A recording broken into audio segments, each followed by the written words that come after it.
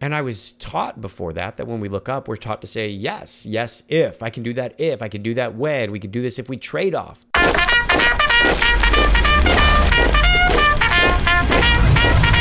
This is the Military Sherpa Podcast. Left, right, left leadership insights from America's best. With your Military Sherpa, Mark Tilsher. Welcome back to the Military Sherpa Podcast. I am your host, Mark, and today we're going to talk about a topic that I'm actually pretty passionate about, something that I say, and I don't know how many people are going to agree with me. So this might be a podcast episode where you throw some shade, some hate my way, and I'm really happy. I'll be really happy to take that on. So what I'm going to say could be controversial, but here it is. Save your no's for when they matter. Give your yeses generously. When your teammates come to you and say, can I do this? Can I do that? Can I take my kid here? Can I take a day off for this? Use your no's strategically. Save them for when they matter, and never, hear me, never, ever say no to something when it costs you nothing. Never say no to something when it's more important to them than it is to you. When it gives them a boost of 100 and takes away 10 from you. Take that all day of the week. I used to play a lot of strategy games like StarCraft and it was always a resource game. If I'm making more resources than you're making, eventually I'll win. If I'm putting more coins into their bank than I'm taking out of mine, boom, I'm going to win. Their performance, their morale, it's all going up. Save your no's for when they matter and give your yeses generously. So here's the thing.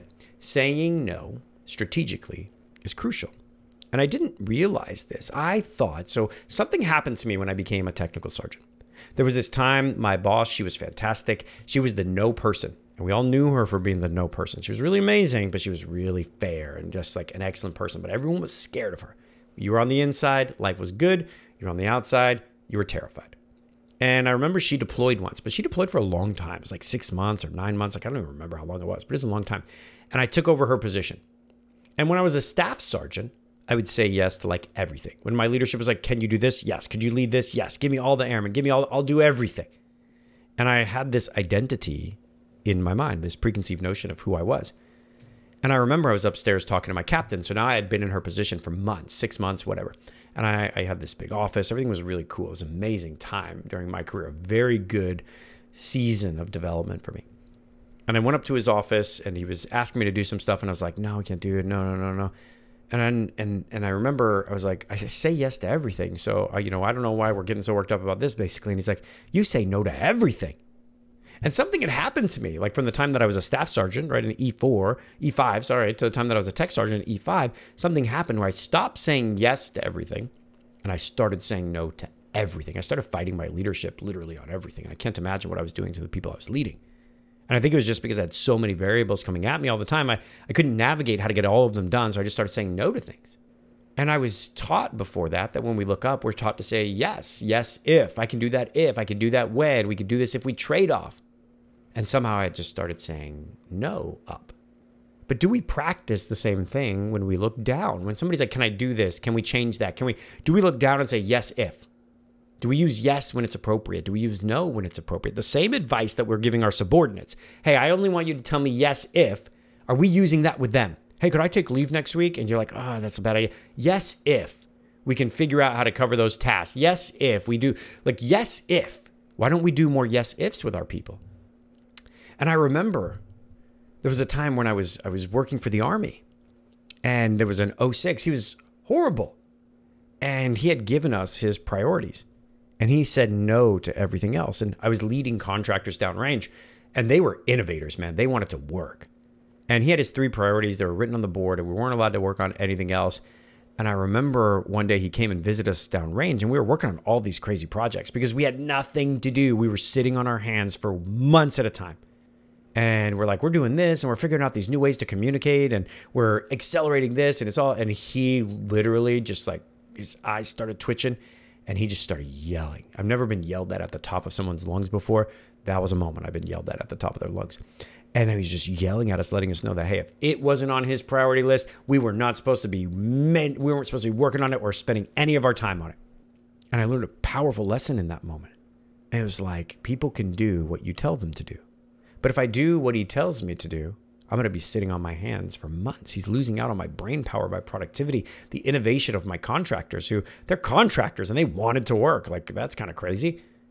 And instead of him sitting down and going, what are you all working on? What's the benefit of that? What's the risk? What's the trade-off? Prioritizing resource allocation, he just shut us down. It was no to everything. And we've got to learn to reserve our no's for situations that matter. Use yeses when they line up with your vision, your priorities. There's a million ways. I remember when I took over as ALS Commandant and my team brought me this problem. They were printing binders.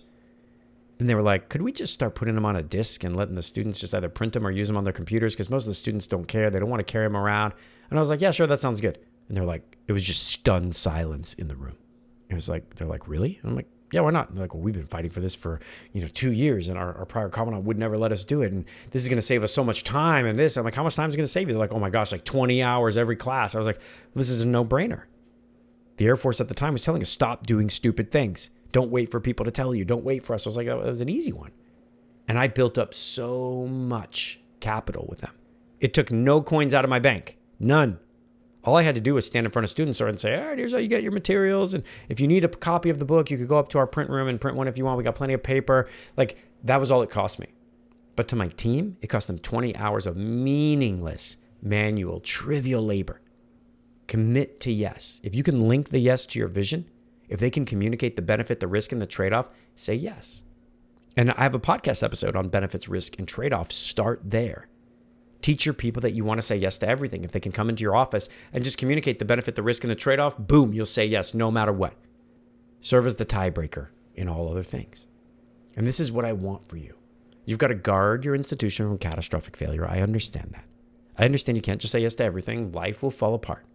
Save your no's for when they matter. So as we go and we learn to say no strategically, when we do say no, we need to communicate the why. And we can't always do that. I totally get that. But we need to communicate that why. Here's why I can't say yes this time. Hey, unfortunately for this, we're going to have to move forward. Hey, I've already made it. Hey, you're just going to have to trust me this time. But the more yeses that we give, the no's don't hurt as much. Communicate what would have gotten you to say yes. Hey, I can't say yes this time because we've got X, Y, or Z going on. Hey, next time if you come back and you've done a little more prep, or hey, if you had come to me 2 weeks earlier, I would have been able to say yes. And then we use no's to gain respect. No, we can't do that because you're not thinking of X, Y, or Z. And we can expand our sub-leaders' perspective if they come to us and they ask for something and we can't say yes. And we say, hey, look, that's real. I see from your point of view how this seems easy. Let me tell you about the 5 things you're not thinking about. There's this, and there's this, and there's this. If I say yes to this, those other things are going to be impacted. Saying no is an art form. Saying yes allows for growth. People need to fail. Let them experiment with things that don't matter. Let them take calculated risks. Me saying yes to printing out those binders or not printing them, it was an easy one. What was the risk? Students were going to hate it. We were going to have to print them out next time. But that never happened. What was the risk? We would have ran out of paper. We would have broke our copier or printing for the students. I was willing to take that risk. Use your nose at the right time. Use your nose at the right place. It's the work of a master. Saying no requires finesse. It requires discernment. But it's an art that distinguishes exceptional. If you use your yeses and your no's appropriately, you'll maintain trust, you're going to preserve relationships, and you're going to guide your team towards the most impactful outcome. I hope that this episode was helpful. Use your yeses. Say yes more. Commit this week to saying yes to more things, even when you don't want to. Don't put preference over policy. Say yes. Balance assertiveness, balance empathy, and you're going to gain understanding, respect. All right, teammates, I hope you enjoyed this podcast episode. If you're not already looking into how to get your team on the Military Sherpa Performance Operating System by the end of the year, what are you waiting for? PerformanceOS.militarySherpa.com has all the details that you need. For $10 per month per team member or $120 a year, I'm going to give you 51 weeks of structured professional development, less than 10 minutes of videos per week, with a team exercise and individual exercise component. We're going to do an assessment with your team every 90 days, and you're going to be able to see the impact on performance, health, and morale of your teammates. It's the entire giant education, to include the giant toolkit, 5 voices, and 5 gears, all rolled into one.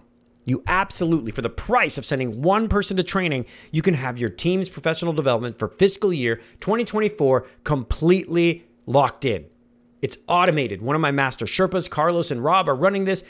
Carlos and Rob will walk with your team month over month over month over month. And you're going to help me get the data I need to knock on the door of the DoD and say, this platform, this program, this toolkit, giant, 5 voices, 5 gears on our toolkit is the answer. The proof is in the pudding. Help me get that proof, and I will not stop fighting for you. If everybody that listens to this podcast got their team on the Military Sherpa Performance Operating System, I would have all the data I need to prove to the DoD that this is the solution. Help me help you. I'll talk to you soon. See you next week. Thanks for listening to the Military Sherpa Podcast with Mark Tilsher.